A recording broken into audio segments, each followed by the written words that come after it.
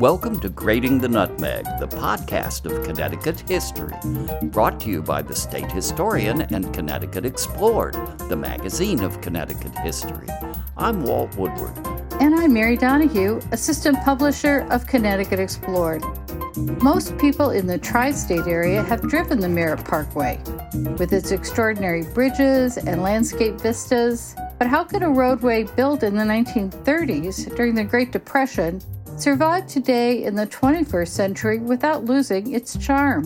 In celebration of Historic Preservation Month, we will learn how the Merritt Parkway, the state's most heavily visited National Register Historic District, was saved for modernization and restored to its original design. My two guests today are Chris Regren, Deputy Director of Preservation Connecticut, and author of Connecticut Architecture, Stories of 100 Places. He co-wrote the National Register nomination for the Merritt Parkway and serves on the Department of Transportation's Merritt Parkway Advisory Committee. My second guest is Wes Haynes, the Executive Director of the Merritt Parkway Conservancy, a nonprofit organization committed to the preservation, revitalization, and stewardship of Connecticut's largest and most visited National Register Historic District. Welcome to the podcast. The Merritt Parkway now is widely acknowledged as both a landscape and a design masterpiece. There have been books written about it, documentaries done on it, and here are some of the designations that it's received. It's listed on the National Register of Historic Places. It's a Connecticut Scenic Highway, a National Scenic Byway, and acknowledged by the American Society of Landscape Architects, and an Architect Centennial Medallion winner. The parkway is named for Congressman Schuyler Merritt, who long represented the southwestern part of Connecticut in the U.S. Congress, and who championed the construction of a parkway to parallel U.S. Route 1. Here's what Merritt said at the parkway's groundbreaking ceremony in July of 1934. "This great highway is not being constructed primarily for rapid transit, but for pleasant transit. This county, Fairfield County, is fortunate in having beautiful backcountry, and it is our great duty to see that these beauties are preserved." Chris, tell me, how did the idea for this parkway develop? The parkway began as a traffic management project. Traffic on the Boston Post Road through Fairfield County by the 1920s was becoming really unmanageable. That was the route from New York to Boston, but it was also a local road that served businesses and homes and institutions all up and down the coastline, and lots of traffic lights, and it just really became very difficult to drive. So the idea was to bypass the Post Road and build a road for through traffic heading from New York towards Boston, or Boston towards New York, or New Haven, places in between. And it was started originally as to be a highway. And then with the advocacy from Representative Merritt and other people in Fairfield County, the idea quickly became to build a parkway like the roads that were being built in Westchester County at the same time. By 1990, when you and I were both working in historic preservation in Connecticut, the parkway was being subjected to a lot of projects that would modernize it. So by 1990, the Department of Transportation was working on a number of modernization proposals for the parkway.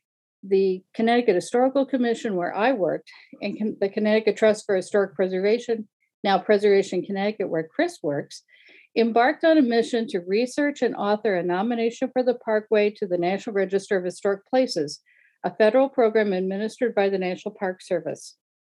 The staff of Preservation Connecticut, including Chris, would author the nomination, and the State Historic Preservation Office of the Commission would take the steps required by the federal government to list the property on the nation's honor roll of places that really should be preserved for the people of the nation. This was a huge task and an unusual one. Chris, what were your first steps that you took to really research the parkway? To research the parkway, my colleague, Catherine Lynn, and I started off with the state archives. Catherine particularly worked up there researching into records from the Department of Transportation that had been collected relating to the construction of the parkway, and we also researched other parkways throughout the nation. Some of the Westchester Parkways and the George Washington Memorial Parkway outside of Washington, D.C., had already been listed on the National Register, so we had some guidance as to the kind of information that we needed to collect and some context that we could use to compare the merit to other parkways that were already designated. We also had the advantage of being able to talk to some of the original designers. Earl Wood, who had been part of the Department of Transportation at the time, still had photographs and collections and memories that we could ask him about. And Thayer Chase, the landscape architect for the parkway, was also still alive. And so interviewing him about the landscape, which is so crucial to understanding the parkway, really gave us a lot of help. Preservationists talk a lot about condition and integrity. Condition is how well something has been cared for. Is it in good shape? Integrity is how much of the original design has been kept. For example, a house that has had the porch ripped off, all the windows replaced, and vinyl sided may be in great shape, good condition, but not have any integrity. But a house that's in terrible condition, but has all its original design features, has great integrity. But how did you evaluate a road for integrity? For the Merritt Parkway, the major components were the roadway, the actual travel paths with the on and off ramps, the landscape, and the plantings that were designed to enhance the travel experience on the parkway, and the bridges, which were designed as highlights of the parkway design. So we looked at them individually. Most of the bridges had, at that point, survived. Some of them had some unfortunate repairs done to them, but most of them were fairly little altered.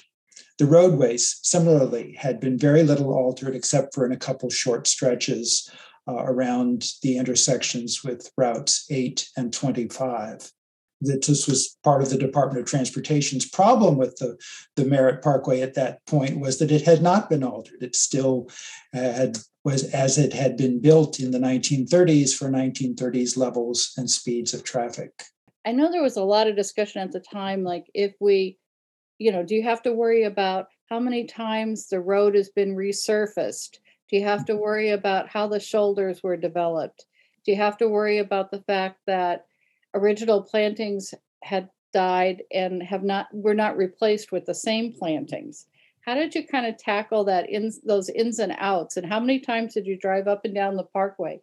To go backwards, up and down numerous times. I was out there half a dozen different times, driving up and down, making stopping on the side roads and sort of climbing down the hillsides, some of which were chest deep in poison ivy. Yeah, we had the advantage of having original planting plans, so we could identify some of what the original plants were and see, for instance, out of tens of thousands of laurel bushes that were planted, there still was a lot of laurel along the parkway. And obviously, we talked to a couple botanists who help us identify ages of trees so that we could estimate, if they were ones that had been planted at the time. Although the overgrowth, the underbrush, to a large degree, was something that could be removed. It was things that had, in a sense, had been added to the landscape rather than original things taken away. So that looking through them, we could argue that there was enough landscape and the nature of the landscape, which is going to change over time anyway, still was able to convey the feeling that had been intended by the original design. How much did it impact the parkway to have the original toll booth removed? The removal of the toll booths was certainly a change. They were not strictly original. The first toll booths put up were small temporary buildings, and it took a few years to build the more picturesque toll booths that were intended. And that was a loss. Fortunately, at least one set has been re-erected at Booth Park in Stratford so that we could illustrate them and mark where they had been. So that was a loss, though. Yeah, and then the other one is at the Henry Ford Museum, or another one is at the Henry Ford Museum too. So it's got national exposure there. I guess so. Talk about a transportation hub. It moved to Detroit. I like it. Now, the Art Deco bridges are really celebrated now, and they're certainly so distinctive. Everyone is different. That is something memorable that people talk about. Chris, tell us a little bit about their design and construction. The bridges, most parkways at the time used fieldstone for bridges to have a sort of rustic look that would blend in with the landscape. But that was beyond Connecticut's budget for the parkway. And instead, the Department of Transportation hired an architect. This was the Depression. Architects were looking for work. His name was George Dunkelberger. And he was a person of great inventiveness with a great sense of humor. We saw some of his letters, and he would draw little cartoons in his letters to his families and friends. And he had on the idea of making every bridge different.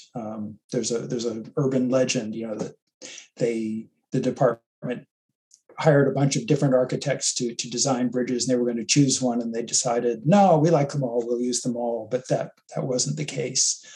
So Dunkelberger, sometimes he would make puns on local landscapes and features. There's on Frenchtown Road, the bridge is a little bit French looking. There's a bridge that everybody calls it the Pilgrim, but I'd say it's a Puritan and an Indian to celebrate some of Connecticut's history. There are other bridges that use grapevines from the state seal, and others that are just kind of zigzag art moderne skyscraper kinds of designs or classical balustrades. Almost everyone a lot of them will have the state seal on them. I think of them as being like a garden folly in an English country landscape or something, that there's something that add a bit of whimsy or close a vista or just a little bit of extra delight to the landscape. Those bridges are so spectacular, and now they're just celebrated. But I know in the 90s, they were really starting to fall apart because of the lifespan of concrete. Wes, when you picked up at the Conservancy, what kinds of special care do those bridges need, and how do they need to be handled? Well, back in the 90s, when the National Register nomination went through, DOT recognized that they needed to have special guidelines in place for dealing with the landscape that Chris just described, and the roadway, and as well as the bridges. So they did. They hired a firm in New York, Swanky Hayden Connell and Stone and Webster out of Boston, to come up with guidelines for bridge repair. And the bridges are not all. There are 4 different types of structures on the parkway, but the predominant one is the structural type is called the rigid frame bridge, which is a steel. The span is actually steel that is supported by concrete abutments and then finished with concrete over the roadway. These are the spans, the steel rusts out before the concrete does. Sometimes breaks apart the concrete, and sometimes the spans have to get replaced. But the abutments are holding up pretty well. There are a lot of cosmetic issues that are still ongoing. Some of the bridges were very carefully finished with a finish mortar that was meant to resemble different types of stone. For example, Clinton Avenue was supposed to look like our own native Stony Creek granite. It was a pinkish hue intentionally. It had actually crushed Stony Creek granite in the mix, in the matrix. And over time, that's gotten patched with a variety of different types of colors. And there's a kind of like a patchwork quilt now, some of the bridges in terms of the cement. So, right now we're using what's called a mineral paint. It's a German technology. It goes back to the 18th century to recoat the bridges rather than some sort of waterproofing. This is a breathable coat that goes on, and we're able to tint that to at least resemble some of the original finishes that we've done through investigation, looking at the breakdown of the actual mortar under a microscope. So that's one approach now. There are some structural issues. Chris mentioned Comstock Hill Road Bridge, the one with the Puritan and the Native American bas relief in it. The beautiful works of art by a father and son team, the Ferraris in New Haven, that is just, really that it should be in a museum. And it's great that it's on a parkway where 75,000 people a day can experience it. But those are really in the steel behind them is really fragmenting right now. So we're looking long term at something that may be a major conservation effort, may involve some replication. On James Farm Road in Stratford, the last bridge you encounter, because the Merritt stops at the Housatonic River, the Wilbur Cross section is not on the National Register and continues on from Milford to New Haven. And that last bridge on the Merritt with those beautiful Nike wings is that sculpture needs to be stabilized in some way. So the concrete isn't a perfect permanent material, but it's holding up, frankly, a lot better than anyone thought it would when they wrote the guidelines. And there's still ways to address it. And DOT has come a long way towards appreciating it. And that was one of the problems in the 1970s when, things started to go south on the Parkway. It started to transition from a beautiful road into an Interstate 95. And they were treating it with that. They replaced the original guide rails with galvanized steel rails that were all beat up. I drove the Parkway as a kid, started driving it as a kid in the 1970s, and they were already starting to show their age. The guidelines that came in the 1990s replaced that guide rail with a new Merritt Parkway guide rail, which looked more like the original one that Dunkelberger and company had designed back in when the roadway was under construction. And it's basically a wooden-faced guide rail that is steel-backed, and it can handle crashes of cars at high speeds, higher speeds than the original Merritt Parkway wooden guide rail could do. So there are guidelines that are in effect that have been used for the last 30 years in rehabilitating the Parkway and getting it back into a state of beauty. I think it was really losing that sense. And one of the great things that Chris and Catherine Lynn did in their National Register nomination, which I understand, Chris, and you might want to comment on this, they linked the Parkway to the City Beautiful movement. And I think it's really kind of appropriate that we're talking here today on Olmsted's 200th birthday, with Central Park being sort of the kickoff of the City Beautiful movement, and the Merritt Parkway perhaps being the last gasp. I mean, we're kind of the alpha and omega here. It's a very Olmstedian concept that was behind this parkway, and that went away after World War II. The whole idea of highway design was all about safety and efficiency. Forget about beauty and just compare how I-95 crashed through Fairfield County, and the Merritt Parkway was so carefully sited through Fairfield County that it still today is a beautiful road. But it's been 30 years of reclaiming that beauty in the road. And Chris has been involved with it. And thank you, Chris, for your longevity and persistence on fighting for the landscape, because that's an important part of the Parkway. Hey, Grading the Nutmeggers. We'll return to the episode in a moment, but I want to invite you to deepen your connection to Connecticut history with the CT Explored Inbox subscription. It's our brand new e-newsletter that sends you the latest stories, exhibitions, and program announcements. Lots of great stuff to enhance your Grading the Nutmeg experience, right to your email inbox. Comes out every other week, just enough, not too much. Check it out at ctexplored.substack.com. It's free. Chris, there's two other urban myths that we could maybe have you dispel for us. One urban myth is that, and maybe it's correct, is that part of the original plan would have allowed a horse trail along the Parkway. And the second urban myth that maybe you could talk about is that there was tremendous land speculation and fraud involved in acquiring the land in Fairfield County. Can you tell us about those? There were mentions of a horse trail or paths along the Parkway. Some of the Westchester County parkways had them. There never seems to have been any concerted effort to build a pathway. And from very early on, there are brochures put out about the Merritt Parkway that say very explicitly, no picnicking, no getting out of parking along the road and getting out of your car, that it's not really intended for that. It's a visual thing that you're supposed to enjoy as you drive along, but not get out and go out into.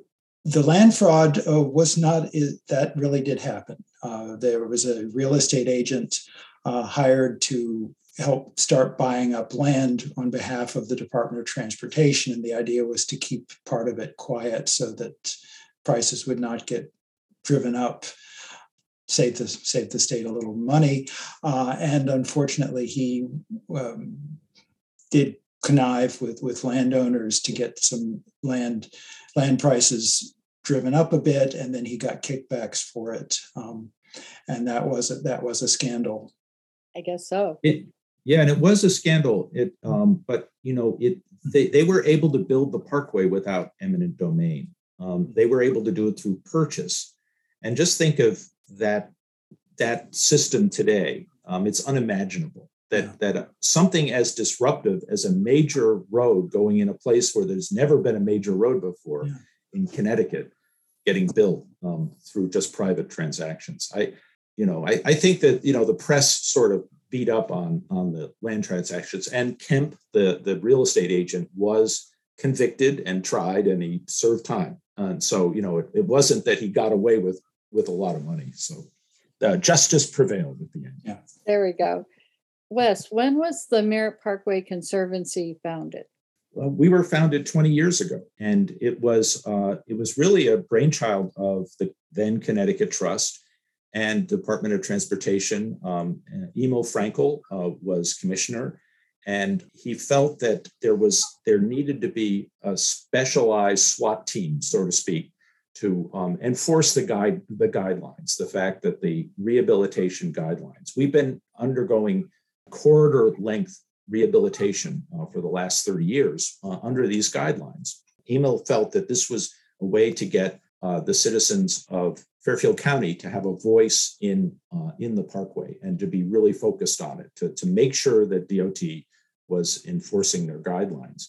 And to a great degree, they have done it brilliantly. There have been some rough patches. We've had disagreements with DOT, but Emil left behind a series of people who are now deputy commissioners that are now retiring. We're having a major sea change at DOT right now in terms of the people that have an institutional memory of this 30-year process.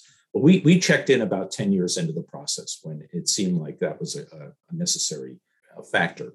I'd also mention Peter Szabo, who really did a lot of legwork for getting the Conservancy started.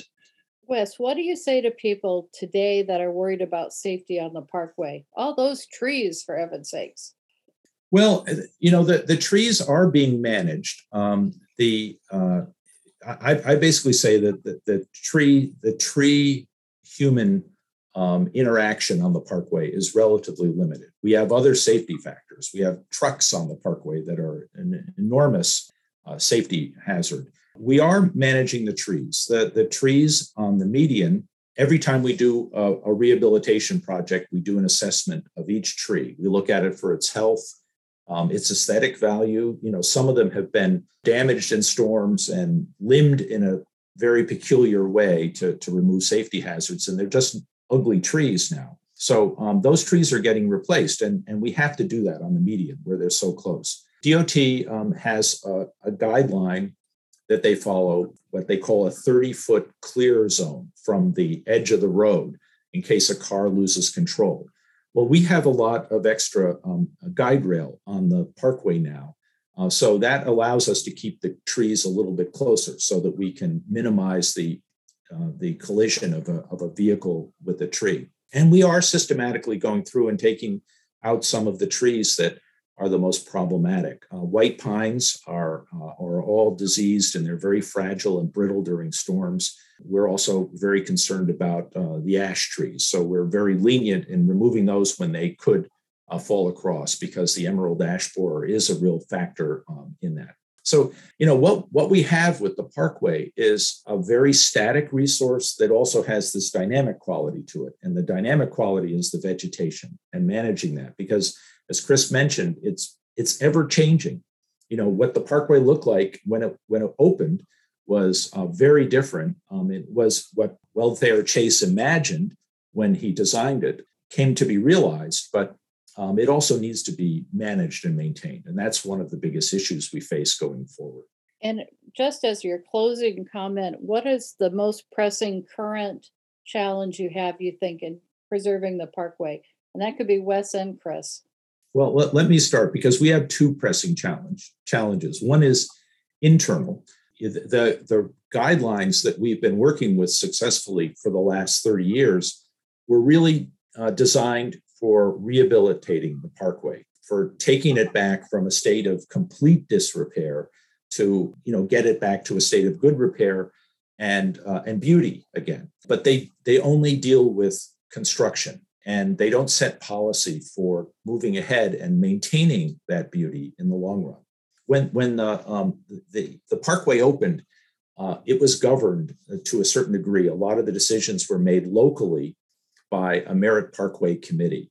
And when the county system dissolved in the 1950s, so did the Merritt Parkway committee. So it all became Hartford driven or Newington driven in terms of the decision making.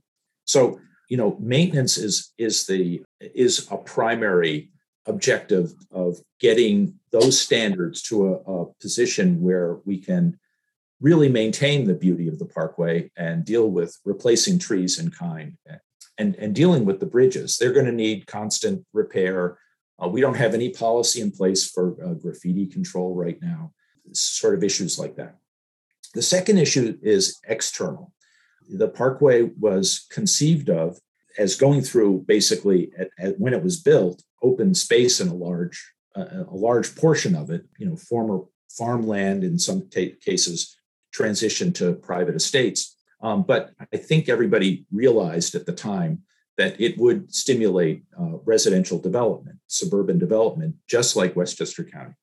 And it was only a matter of time before it would create these bedroom communities for commuting into New York on the Parkway.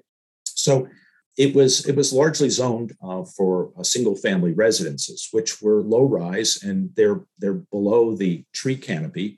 And so you wouldn't really see them over time. But as we all know, Connecticut suburban development has gotten bigger, and in some cases, much, much bigger. I mean, the High Hope Motel that came in the 1960s was an affront in terms of its size, being built right next to the Parkway. Yeah. But in the last 2 years, we've been fighting a development across the street from it that is 6 times the size of the High Hope, as close to the Parkway as the High Hope is. And then we recently opposed another development in Fairfield that would be an effective 8-story building on top of a hill, way above the tree cover, visible for miles on the Parkway. And these are 2 of the most pristine stretches on the Parkway. So we are concerned about that we can now no longer depend on the single family zoning as a protective device along the edge of the Parkway, that we have to see about maybe creating a buffer zone of some sort for development. At least just put it at least one lot back from the Parkway, and it becomes less visible from the Parkway.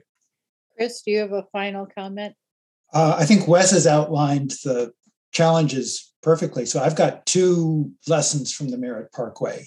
The first is, as Wes said earlier, that infrastructure can be attractive and beautiful and pleasant to drive along and to live with. It doesn't have to be a blot on the bigger landscape in which we live and carry out our lives.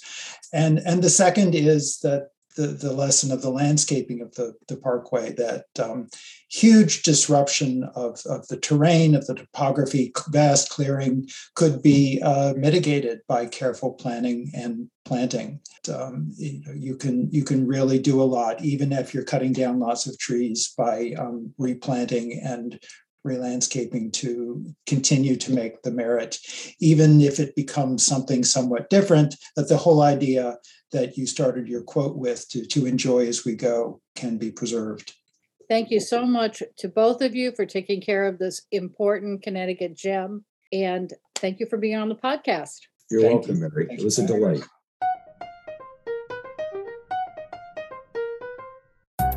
We hope you enjoyed this episode of Grating the Nutmeg and that you'll join us again for our next episode.